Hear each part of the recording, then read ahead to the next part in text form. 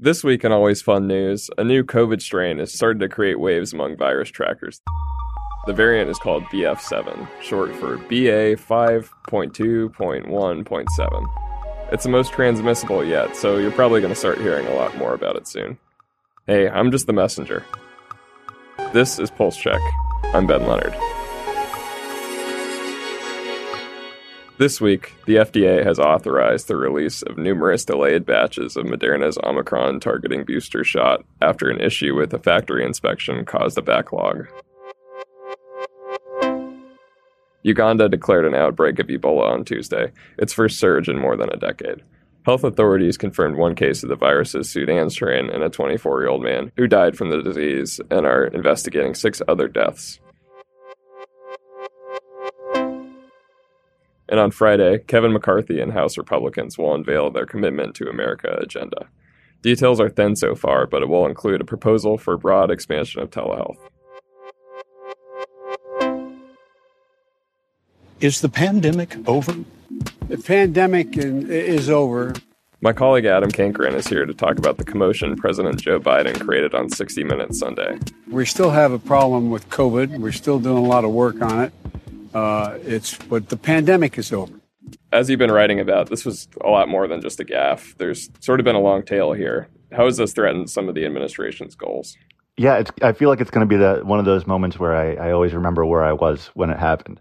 In all seriousness, it has a couple of really immediate impacts beyond just the kind of political and rhetorical significance here. On the one hand, the administration is still pushing for billions of dollars in COVID funding into next year. And they've had a lot of trouble getting Republicans on board with that. This is obviously not going to help.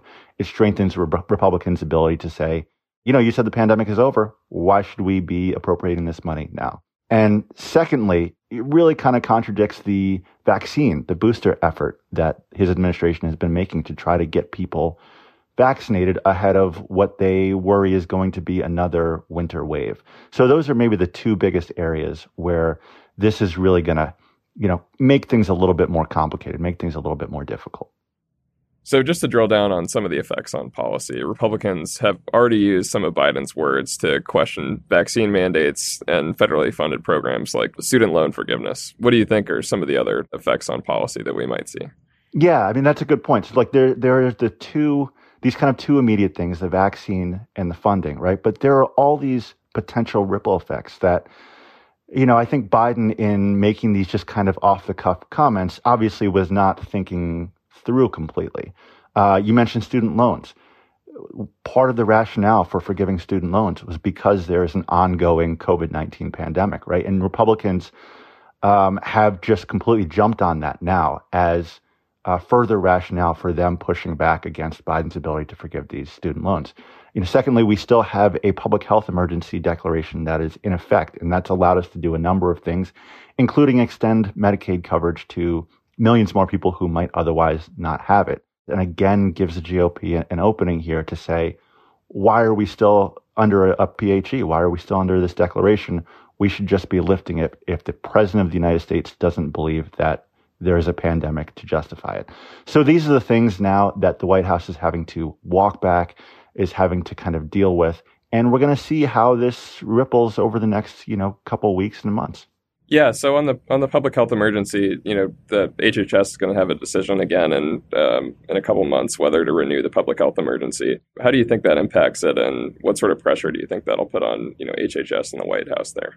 Our reporting at this point is that the public health emergency will be renewed when it comes up for expiration in October, and that is in part because HHS has committed to giving everybody a 60-day notice when they're going to let it expire, and also because there's a ton of things to unravel in order to go back to our pre-PHE days, that Medicaid expansion, just being one of them. So that should take us until January. That will be another big decision point. And then if the PHE continues through January into March. So at this point, for anybody who's affected by it, it's kind of this month-by-month waiting game. But I don't expect us to get too far into 2023, barring obviously another major wave, before talk begins about how do we let this expire, when do we let this expire. So it got me sort of thinking, When I got the alert on my phone on Sunday when Biden made this statement, I was watching football and I was just thinking, when is the pandemic actually over? The World Health Organization makes the call, but is there a difference between that sort of official declaration and how we see it in the U.S.? I mean, this is the central question, right? This is the crux of anything is what exactly the end game looks like. I see the point that Biden was trying to make here. That being said, COVID is a thing that we're never going to stamp out at this point. It's going to kind of continue to be with us.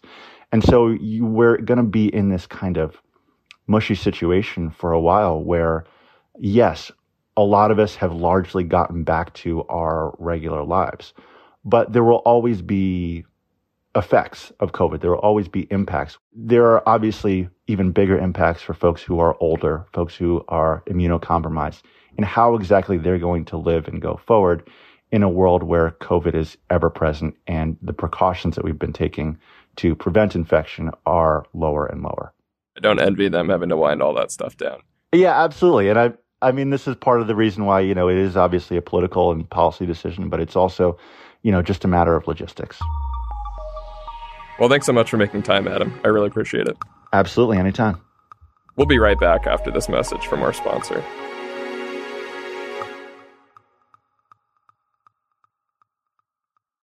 And we're back.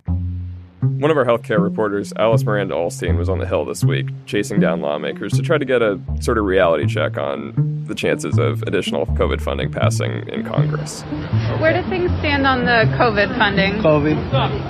Well, Republican senators think that Biden's comments negate the need for more funding. We got a hold of Republican Senator Richard Shelby of Alabama. I don't see any urgent need for that. And Missouri Republican Senator Roy Blunt. I think we're going to have a serious discussion about the continued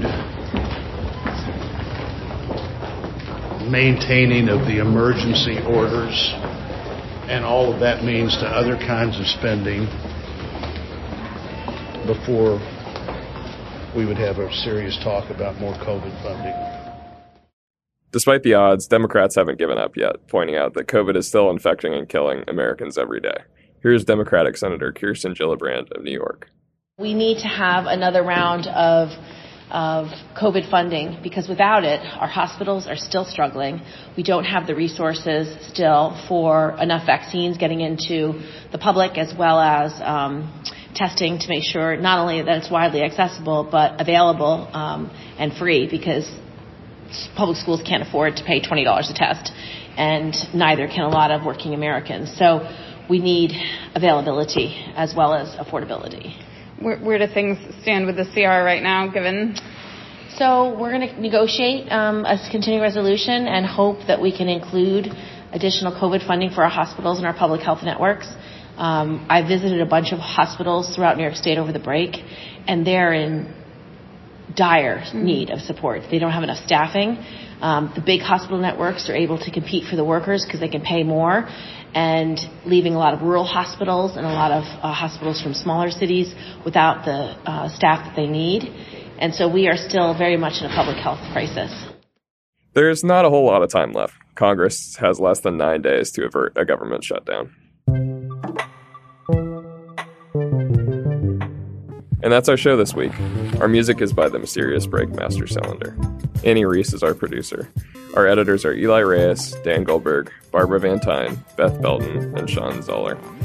Jenny Ament is the executive producer of audio at Politico. I'm Ben Leonard. Thanks for listening, and talk to you again next week.